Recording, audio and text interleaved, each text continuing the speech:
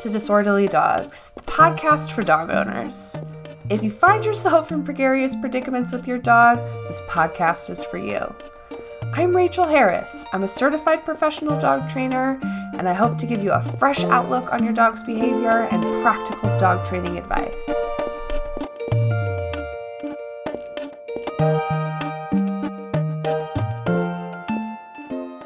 Hey everybody, welcome back to another episode of Disorderly Dogs, the podcast. I am your host, Rachel R. Harris. I am a certified professional dog trainer, and I own and run A Good Feeling Dog Training, which is based in Denver, Colorado. If you are new to the podcast, welcome. I'm seriously really excited that you're here. I know I say that a lot, but I truly mean it. I know that there are a lot of podcasts out there, and the fact that you have chosen to spend your valuable time with me, it's truly an honor to connect with you. So I really hope you'll find a lot of value in this podcast. And if you have any feedback, please do me a favor. Follow me on Instagram at @agoodfeeling_NCO and send me a direct message. I don't want you just to be my follower. I want to connect with you. I want to get to know you and your dog. So please, if you follow me on the gram, also shoot me a DM so that I can see you and get to know you. So, I want to talk about a few things. So in today's podcast episode, I want to talk about behavioral momentum, what that means and how you can apply it to your dog. But I wanted to touch on something. So in this podcast, I typically start the podcast by saying, hello, ladies and gentlemen. And I recognize that that doesn't reflect how everyone identifies themselves. So I just want all of you beautiful listeners to know that I am doing my best to grow and evolve so that I can be the best ally that I can. So I'm going to do my best by saying everybody so that I can be more inclusive in the way that I speak in this podcast.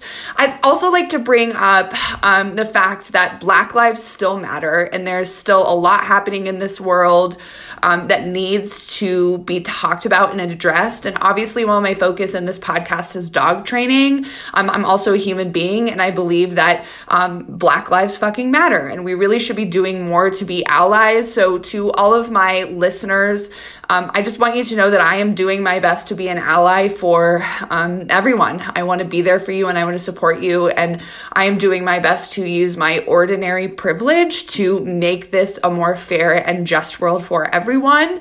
So while I maybe am not posting about it on my social media as much as I once was, I want you all to know that I have not forgotten. I know that because I am white, I have a lot of privilege that allows me the luxury of quote unquote moving on with my day today, but I want you to know that I want everyone to experience the same privilege that I do. So like I was saying, in today's episode, I want to talk about behavioral momentum, and I would love to have a dialogue about this in the Facebook group. So if you are not already a member, please join the Facebook group. There's a link to that in the show notes because I want to hear your experience on this. But behavioral momentum basically refers to that, right? Getting momentum in behavior. And I think that this concept is very applicable to all dogs, but I think especially to the reactive dogs. So if you guys are new to the podcast, I have an online coaching program for reactive dog owners. So reactive dogs are really my passion. That's really where most of my dog training expertise lies. And I think that for you beautiful people listening with reactive dogs, I really want you to take what I'm saying in this podcast to heart because it can help you. It can tremendously improve the dialogue between you and your dog. So when I'm talking about behavioral momentum, I'm talking about using it to shift from an undesired outcome to a desired outcome. Okay, so what that looks like is the dog is doing something I don't want them to do. Things that I've been doing in the past have not been leading to the desired outcome. So I want to give you an example. And I'd also like to shout out my current reactive dog students because a lot of this inspiration comes from reviewing and giving feedback from training videos. So thank you to everyone who's trusted me to be a part of their training journey. That's really where the inspiration for this topic came from. So I want to give you an example. Okay, so you have a dog that when you are out on walks will stop and quote unquote refuse to move, right? So maybe you have tried just standing there with them, giving them a minute. That's still not getting them to move any sooner. Maybe you have tried dragging them. That has not been particularly fun or successful. So I want to give you some tangible steps you could take in a scenario like that. Okay, so say I have a dog and he stops and refuses to move on the walk. And I'm fairly certain that he's not particularly terrified of anything. I don't think that there's anything physical happening for sure, but for whatever reason, my dog just wants to stop there and take in information. So first and foremost, that's fine. Just stop for a second. Give your dog a moment. But when you do need them to move, right? So particularly in the reactive dog setting, maybe they're stopping and staring at something and you can tell it's going to escalate to a reactive episode and you need to get them out of there as quickly as you can. What I'm really going to focus on is having my rewards ready so that I can reward small incremental steps towards more momentum towards the behavior that I want. Okay, so I'm standing there, my dog is standing still. My dog looks at me, I mark and reward for that. So looking at me is a relatively easy behavior. It's pretty reinforced. They do it pretty naturally. Okay, so that's gonna be my first step towards more momentum. So I'm standing there, the dog looks at me, I mark and reward. Maybe the dog looks at me again, I mark and reward again. That's when maybe I'll ask my dog for a nose touch. If your dog doesn't know a nose touch, do me a favor, train it to them. It's super useful in so many contexts, but I think particularly in the sequence of a dog who doesn't want to move, I feel like the nose touch can be super duper valuable. So I've rewarded 2 times for the dog looking at me. At this point, they're still stationary, which is fine. Then I'm going to ask for a nose touch, but I'm going to make it super easy so that all they have to do is lean forward.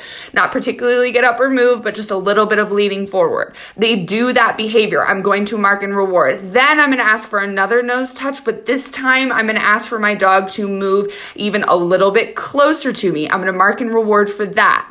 And it seems minuscule, right? These details seem really, really small, but they are oh so powerful, right? So in that sequence, I have rewarded 4 behaviors towards the product of getting the end product of getting them to move with me, right? This is not a perfect situation. And there's a lot of variables, but that is going to be my first go-to, right? And then maybe I'll ask for a nose touch where the dog completely stands up. Now my dog is standing. I've marked and rewarded for that. Now I'm going to maybe cue them to walk with me. They walk with me. I mark and reward for that. So in that sequence, there are 3 core behaviors that already have a reinforcement history that I'm using to get behavioral momentum to get my dog moving. So eye contact. If you are new to the podcast and you have not heard me talk about auto check-ins, let me tell you about auto check-ins. What that looks like is the dog offers their attention without any prompting from me, and I make sure that I'm marking and rewarding, right? Typically, I'm rewarding with food for that behavior. So it's a taught, established, understood behavior that has a really strong reinforcement history. Second, the nose touch. This behavior, I want to have a really strong reinforcement history. I want my dog to understand it. I want them to enjoy it. And then that third behavior in that sequence is going to be walking at my side. So if your dog doesn't know how to walk at your side on cue, again, another behavior I think that is well worth investing the time and training energy into so that in those situations, you have all of those behaviors to use to get behavioral momentum. So behavioral momentum is one of those things that I think we take for granted and we don't utilize as much as we really should. And I think that we get spoiled with dogs who are pretty willing to do what we want, even though maybe we ask too much. And I think that, yay for dogs that make our lives easier, but also not all dogs roll that way, right? Like not all dogs are going to give you the luxury of being able to skip a bunch of steps in a training plan. So I really want you guys thinking about situations in which your dog is doing something you don't want them to do. You're trying to get them to participate and do what you want them.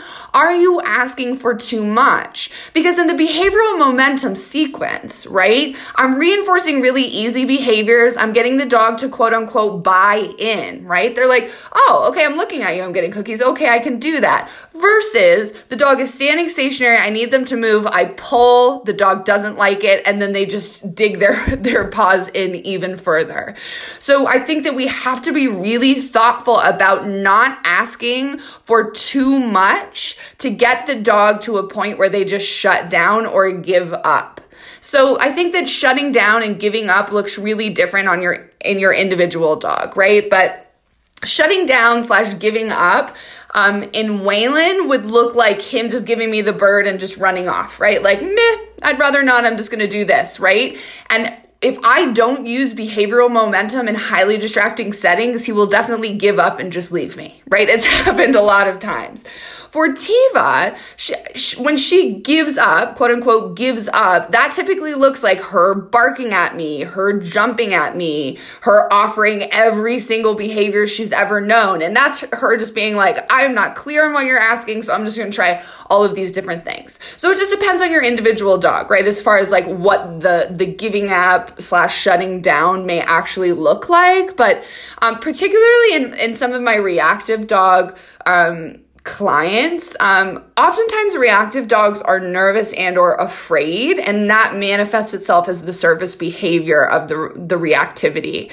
And for those dogs, I often see more of the shutting down where they'll just stop offering behavior. They'll just kind of stand there like, don't know, just gonna stand here. And like, trust me, I know on the human end that is super duper frustrating, but ultimately, we have the power to prevent it from getting to that point. So I want to empower you to know that behavioral momentum is well within your capabilities of getting out of your dog, right? So I really want you thinking about those situations with your individual dog where they're doing something you don't want them to do. What is one small behavior you could reward, and maybe another small behavior you could reward subsequent to that to get some behavioral momentum, right? I do want to acknowledge that there are oftentimes extraordinary circumstances. So like in the sequence of you have a dog who won't move, I do think that there is fear, anxiety, there could be physical stuff happening. So I don't want to say that you shouldn't evaluate like the whole picture, but I do want to encourage you to really think about the concept of behavioral momentum, right? Because I assure you, once you get your dog to quote unquote buy in, you're going to be able to get to the end goal a lot sooner. So guys, this is kind of a short and sweet episode, but I wanted to, meet you on a Friday morning to give you some training inspiration per usual. So like I said, I'd love to have more of a discussion on this concept in the Facebook group. So if you have an example of how you have used behavioral momentum to get to the desired outcome with your dog, do me a favor, will you please share that in the Facebook group? I would love to see it, and I think that a lot of other people can learn from it. So guys, if you have any topic ideas, you have a particular guest you'd like to hear me talk with on the podcast, shoot me a DM. You can just let me know who you want to hear from. I'm always open to ideas for new podcast topic ideas. I will be continuing Pitbull Stories. I hope that you all have been enjoying that series. So I have Pitbull Stories episodes coming at you every single Wednesday for the foreseeable future. And then, like I said, Friday training inspiration. I love these Friday episodes, so I hope you do too. And if you have something you want to hear me talk about, please just let me know. Everybody, if you could do me a favor, I would greatly appreciate you leaving a review on Apple Podcasts. The more reviews this podcast gets, the easier it will be for dog guardians just like you who need this information to find me. So if you could leave me a review on Apple Podcasts, I would be especially grateful. Y'all, it's been a total pleasure. I am already looking forward to the next episode, and smooch those puppies for me.